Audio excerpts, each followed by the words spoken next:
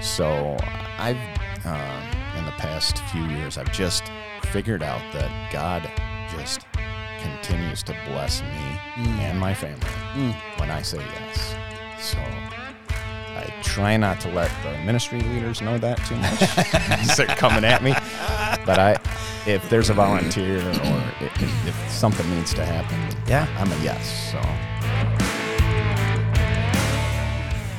thanks for joining us again for another episode of the Falcon Fast Lane. We have an interesting guest today, one that I met at, actually, the first time I ever met our guest today was at a wedding. And I was performing the ceremony as the officiant, and our guest was keeping people happy at the rehearsal dinner with some amazing food. We have in our midst today yet another awesome teacher at Livingston Christian Schools, our very own chef, Dave DelCorvo. Dave. Thank you. It's amazing to have you with us today. Thanks for having me. I know that you are a busy guy, so we appreciate you fitting us into your schedule. We're going to start off with a really tough question. Oh, great. Yeah. Did you study for this? No. Don't be nervous. The first question is really, it could be a deep question, but who is Dave DelCorvo? Oh. Number one, I'm a stay-at-home dad. I just have 3 or 4 other jobs currently. I love it. But I retired from full-time chefing when I was 41. Okay. We put my wife through her master's, and then her salary doubled my salary. That's fantastic. Yeah. So. And what does Mrs. DelCorvo do? She's a nurse practitioner. She's a nurse practitioner. At Sparrow Hospital in Lansing. In Lansing. Yeah. All right. Fantastic. So you're a stay-at-home dad with 3 or 4 other jobs. Yes, I'm half of a moving company, believe it or not. Pick up the other side of the couch. And then I cater, of course. I teach here, culinary arts. I cook lunch for the students here a couple days a week. Which is legendary. Thank you. Mac and cheese is legendary. Thank you. I was tasked by Ted Nass to try and make the most out of that lunch program, and I'm just trying to do my best. I think you have definitely succeeded. Thank you. I know it's not typically what school lunch looks like at public or any other school, for which that matter, I think our students are pretty grateful for. I think they're pretty grateful for. Thank you. that's contemporary modern Dave DelCorvo. What was your early life like? Where did you grow up? Do you have any siblings? Where'd you go to school? Sure. Yeah, I grew up right here in Brighton. Okay. So I graduated in 1990. From Brighton High School? Mm-hmm. All right. Yep, and I was cooking. It was like my first job. So 16 years old, had to pay for gas for the 1982 Escort. Yes. What color was it? It was burgundy. Yes. Stick shift. That's what I'm talking about. Yeah. So so I got a job cooking, and I just kind of learned everything in that kitchen. And what was the first place that you worked? It's called Sammy's Sail Inn. Okay. It's now Bourbon's. Okay. So it's been several restaurants since. But so what did you start doing when you were there? I was the pizza guy. Okay. She threw me to the fire. Monday nights was 2-for-1 pizza nights, and so you guys were crazy on Monday nights. Trained me 1 week. Next week, put me on.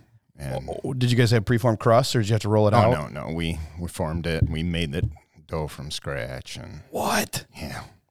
Yeah. So it was a pretty intense gig. Yeah. As a little, 16-year-old junior in high school. Conveyor oven or just? No. It was a brick oven with a top stack deck. All right. So you're reaching in with the paddle and all deep dish. Man.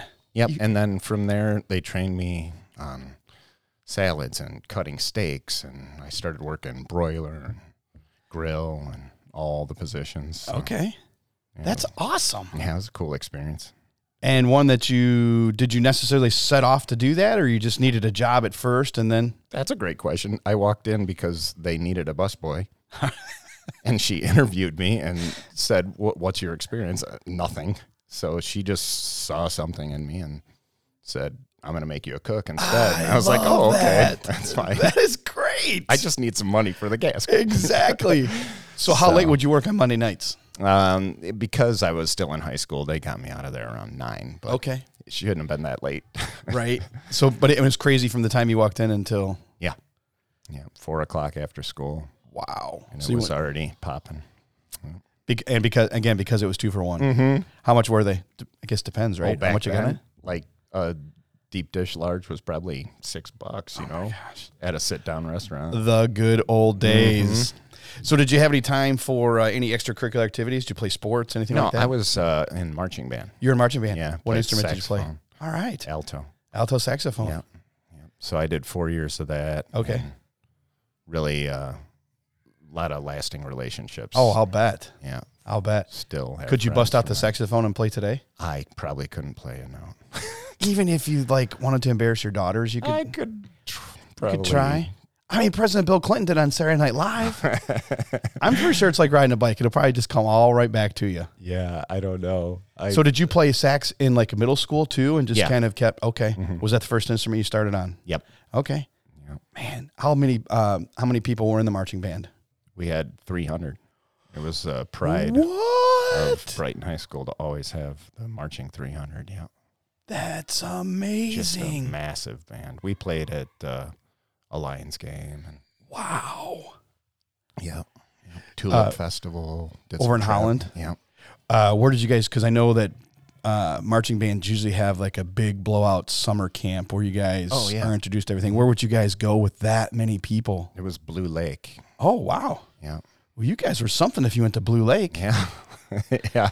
Blue Lake Fine Arts Camp. Yeah. Every year. For a week.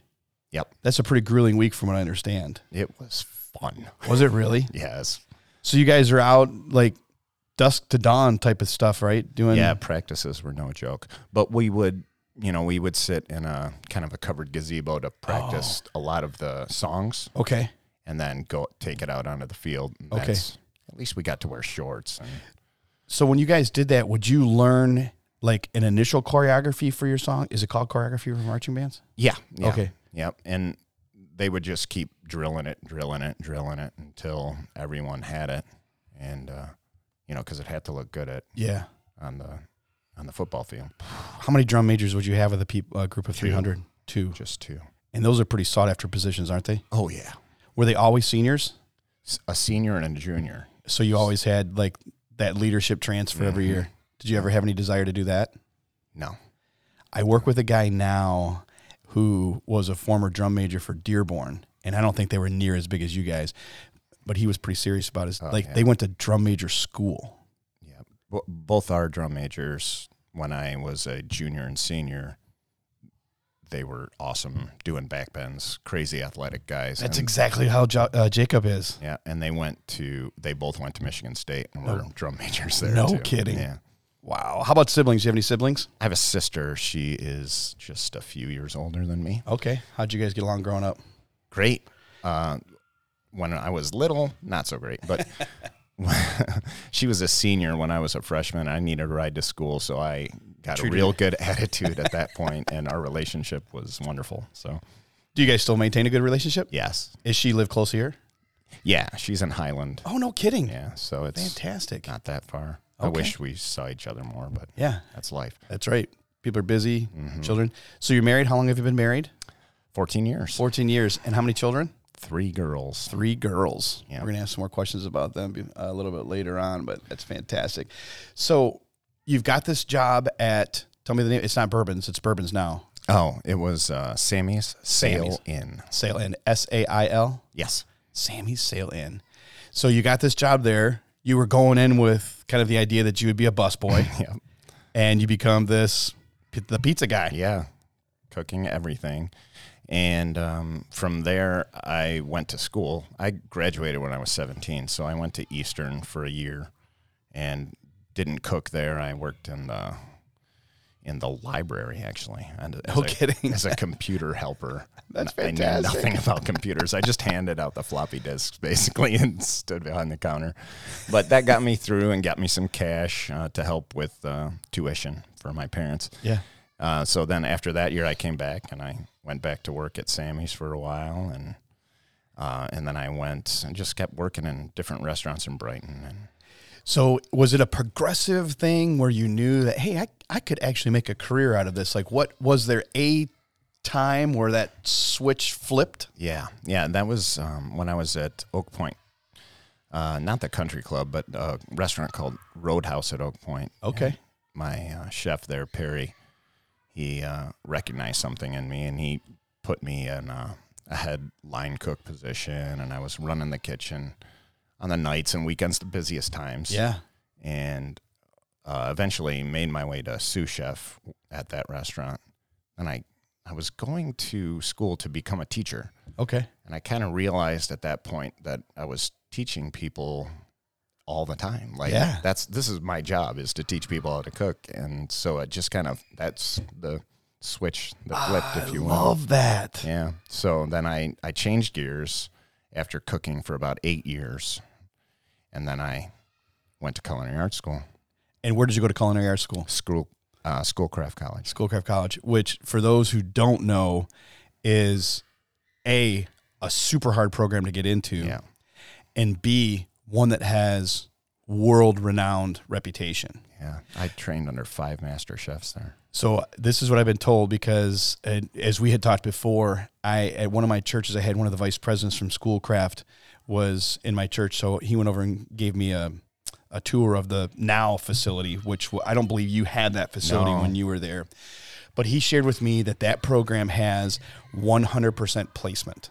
Wow. Upon graduation, there's 100% placement for people who are looking for jobs. So that's unheard of. It is, totally. So how long was that program? Was it difficult to get in? It was. I kind of snuck in. I just went to regular enrollment, enrolled in regular classes I knew that I would need for my associate's degree. And then I transferred into the culinary program. There's a 2-year wait to get into the program. Yeah. So that's how I did it. I got in there after a year of regular classes. I transferred into the program. So it actually took me 3 years. Okay. But it's a 2-year culinary arts program. Gotcha. So all the while you're still working. Oh, yeah. Until 2 in the morning sometimes, and then getting up at 5 to be at the bake shop class. That's insane. Yeah, it was crazy. That is insane. That was all through my 20s. But that also was, I'm guessing, kind of preparation for the kind of work ethic that it takes in the food industry to be successful. Yeah. Man.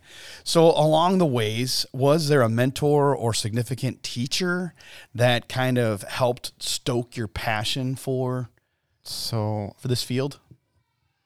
I have to say my mentor would be Perry, the guy I was talking about. I ended up going back to work with him several times while I was at school, after school.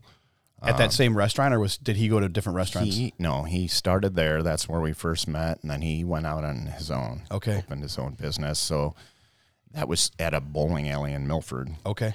And I went to work there because he had flexible hours for me, especially with school. Yeah. So I would go there and work with one of my best buddies, Dustin, and we just played hard, worked hard, and it's interesting to hear you say like bowling alley at Milford. Yeah.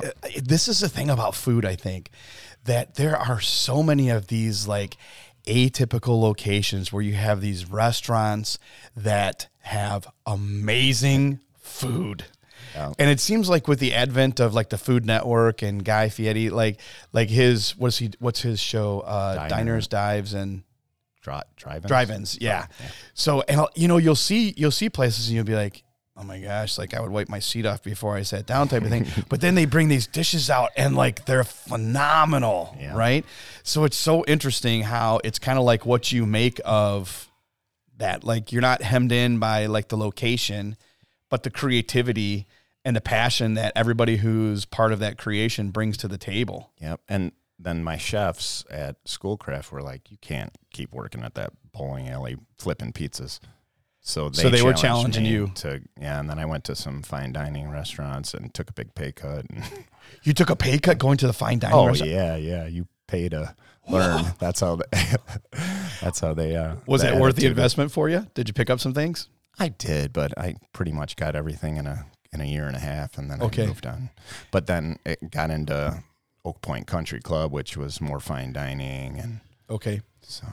And do you still maintain contact with Perry? Yes, that's fantastic. Yep. Is he still local in the area? He owns the Milford House, which is the Milford House Bar and Grill. Yep. He owns that whole building now in the corner of Commerce Wow. and Main. Now, are they part of like, are they all affiliated? Because you have like Highland House, you have Fenton House. Like, are they all part of no, kind of the Gus's franchise? no, he's on his own. But He's on his own. the food's kind of similar. He has a pizza, breadsticks. That's Okay. and ribs and chicken. That's where his root was. But Okay. now he's got a full service menu there, and Wow. How did he weather COVID? he's still trying. Wow. I don't even know if they have the dining room open. Man. So I know that they had the outdoor dining. Like he opened that a few Yeah. years ago because we used to live in Heartland and would frequent there. So when he opened the outside, my goodness, that was probably 8 years ago. Yeah. And that was a big deal. Like it was busy all the time. Yep. So I'm wondering if that kind of, if he was able to open that because that's considered, quote, outdoor dining. Yes. And yeah, he's put a canopy around it. So it looks great out there. But yeah, he can't get wait staff. That's the thing, right? Nobody wants to work. Wow, that's so challenging. Because not only at that level, not only are you a chef, but you're also now a small business owner, right? Right. And with all of the stresses that, people just think, oh, it'd be so cool to own your own business. My students and I were just talking about that. Why don't you take what you do here with us and open up your own place? I was like, because I don't want to be owned by a business. Yeah, and you absolutely would be, right? Perry kind of is the example of that for me. And Do you think that sucked kind of some of his joy out of? Doesn't seem to. He's still on the line cooking. He is? And he's 60.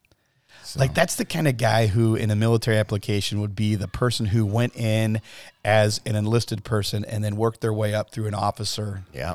Like he's just got the mad respect of everybody that works for him. Oh, yeah. Yep. Great and he guy. probably still holds his own, huh? Oh, yeah. Yep. Wow. Yep.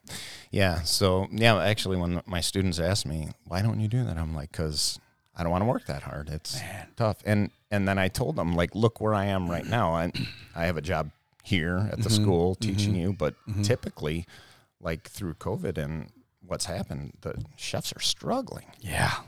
And cooks they don't have jobs. Right. So. Oh, my goodness. Yeah. All those unintended consequences. Hey, let's shift gears just a little bit. Why don't you talk to us about your spiritual journey? Did you grow up in the church? I grew up Catholic. Okay. So practicing Catholic? Like were you confirmed, baptized? All the way up. Yep. All right. Yep. So you guys went on Sundays and did Christmas and Easter and all of that? Yeah. Listen to a little bit of AC/DC as your ringer. That's fantastic. So were your parents both involved with you? Yes. My parents ended up getting divorced when I was young, so it was mostly mom. Okay, but she actually taught CCD to some of the high school kids. She taught all the way until I graduated because she taught seniors. Okay. So yeah, we were involved, and I didn't get into the youth groups or anything like that because I thought it was a special club. Yeah. It's kind of a quiet kid, believe it or not. Really? Yeah. I can see that, though. Yeah. I can see it, though. So when were you eventually introduced to Jesus in a personal way? It was when I got engaged. Really? My wife introduced me to another church. How did you meet your wife, first of all? At the Milford House Bar and Grill. No kidding? Yeah, she was a server, and I was the chef there at the time. All right. So, yep. And she took me to this church that she grew up in Milford, and it was really small, and they were acting weird, and I didn't really know what was going on because I was really traditional Catholic. Right? So, like, we can't just let that go. What were they doing that was acting weird? They were just putting their hands in the air when they were praising, singing songs I've never heard because it wasn't the hymns from Catholic church, and I felt kneeling. Right, yeah, I felt like a fish out of water, sort of. Wow. But good on you for trying that out. Yeah. So that maybe didn't lead me to Jesus, but my wife definitely did. Okay. So then we started attending here at the NAS just before we got married, and I actually recommitted my life at a, believe it or not, at a conference where on a Sunday the speaker did an altar call. Fantastic. He used his the business conference as an opportunity to save, and wow, it worked. Fantastic. And a buddy of mine that was with me. Okay. So you kind of gave a little bit of how your relationship with Christ has developed. So how has it developed since? Let's go from that conference. How has your relationship with Jesus developed since that conference? So again, I have to kind of credit my wife because she recognized that I was a good leader in the house, and she challenged me to be the spiritual leader of the house. And I'm like, how do you do that? Yeah. Right? So how do you do that? Right. That. So that's what you figure out. Yeah. Right? You get a challenge like that. And so I've, in the past few years, I've just figured out that God just continues to bless me and my family when I say yes. So I try not to let the ministry leaders know that too much. They're coming at me. But if there's a volunteer or if something needs to happen, I'm a yes. So and it just keeps blessing us. So it's interesting because, like, if you were to put a term on that, that's servanthood. Yeah. So it seems to me like you're kind of from beginning to where you are now in the food service industry. Okay, so that's a really key word there, service. Yeah. Like, you didn't start off running front of the house. You started off in the back, sweating your butt off, pushing in and pulling out pizzas. And bottom line, like, you're serving people. Like, you may not be bringing it out to the table, but I mean, all the way back, like, that's servanthood. And I think that's lost on a lot of people today. It's lost on a lot of people today. But I love that your wife challenged you, but even more so, I love that you stepped up to the challenge. So where did you go for kind of mentorship and direction to help kind of pull out the leadership in Dave DelCorvo? Well, we're big volleyball players, and I just started listening to the whispers, and we were having volleyball every Friday, and one week I just texted the group that was coming over, and most of them went to church with us, or I knew Jesus.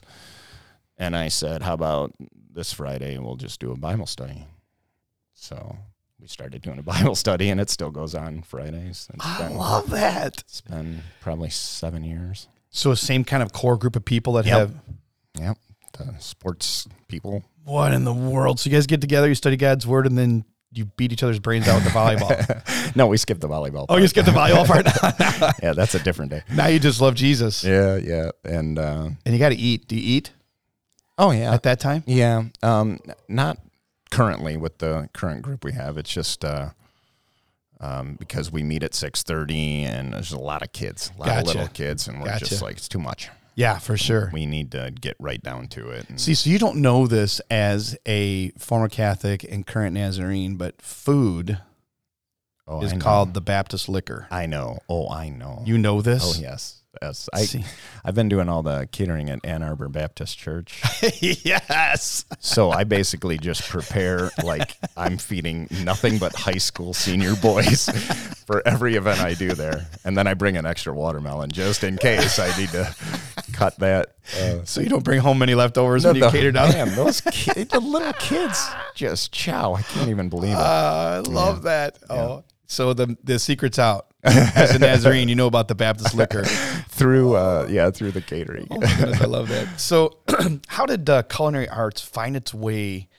And we talked about this a little bit, but how did it find its way to merge into teaching at Livingston Christian? Like, how did you find out about Livingston Christian, and then how are the dots connected for you to have your current position as a culinary arts teacher? I don't know if I came up with the idea or Mr. Nast, but. So did you connect with Mr. Nass through church? No. Okay. Just through coming to the school, having, my girls come here. Okay. And so the girls started attending here before you taught here? Yeah. Okay. Yep. And then serving, I would come in and help because I knew Bonnie, who's cooking, was having a tough time finding help on Wednesdays. And Wednesdays was pizza day. It was busy. Wow. So I just came in and started throwing down with her, Okay. slapping pizza on a plate, and started, making relationships with people. Love it. And then when the school moved here, I have my daughter that's in kindergarten now, so I don't have her like preschool, it's only a couple days a week Gotcha. to start, and then Okay. it goes 3 days a week. So Okay. I didn't have time to do all that. But now that they're in school all day, I find myself with some free time. So Love it. that's how I'm able to start getting into the cooking of lunches here. We hope that you've enjoyed the Falcon Fastlane Commute, a ministry of Livingston Christian Schools. The Commute is an abbreviated version for those that aren't able to commit a large amount of time to the podcast. For an extended version of what you were just enjoying, please tune in to the Falcon Fastlane Road Trip. This is also available on a number of different podcast platforms, including Anchor, Spotify, Google Podcast, and Breaker.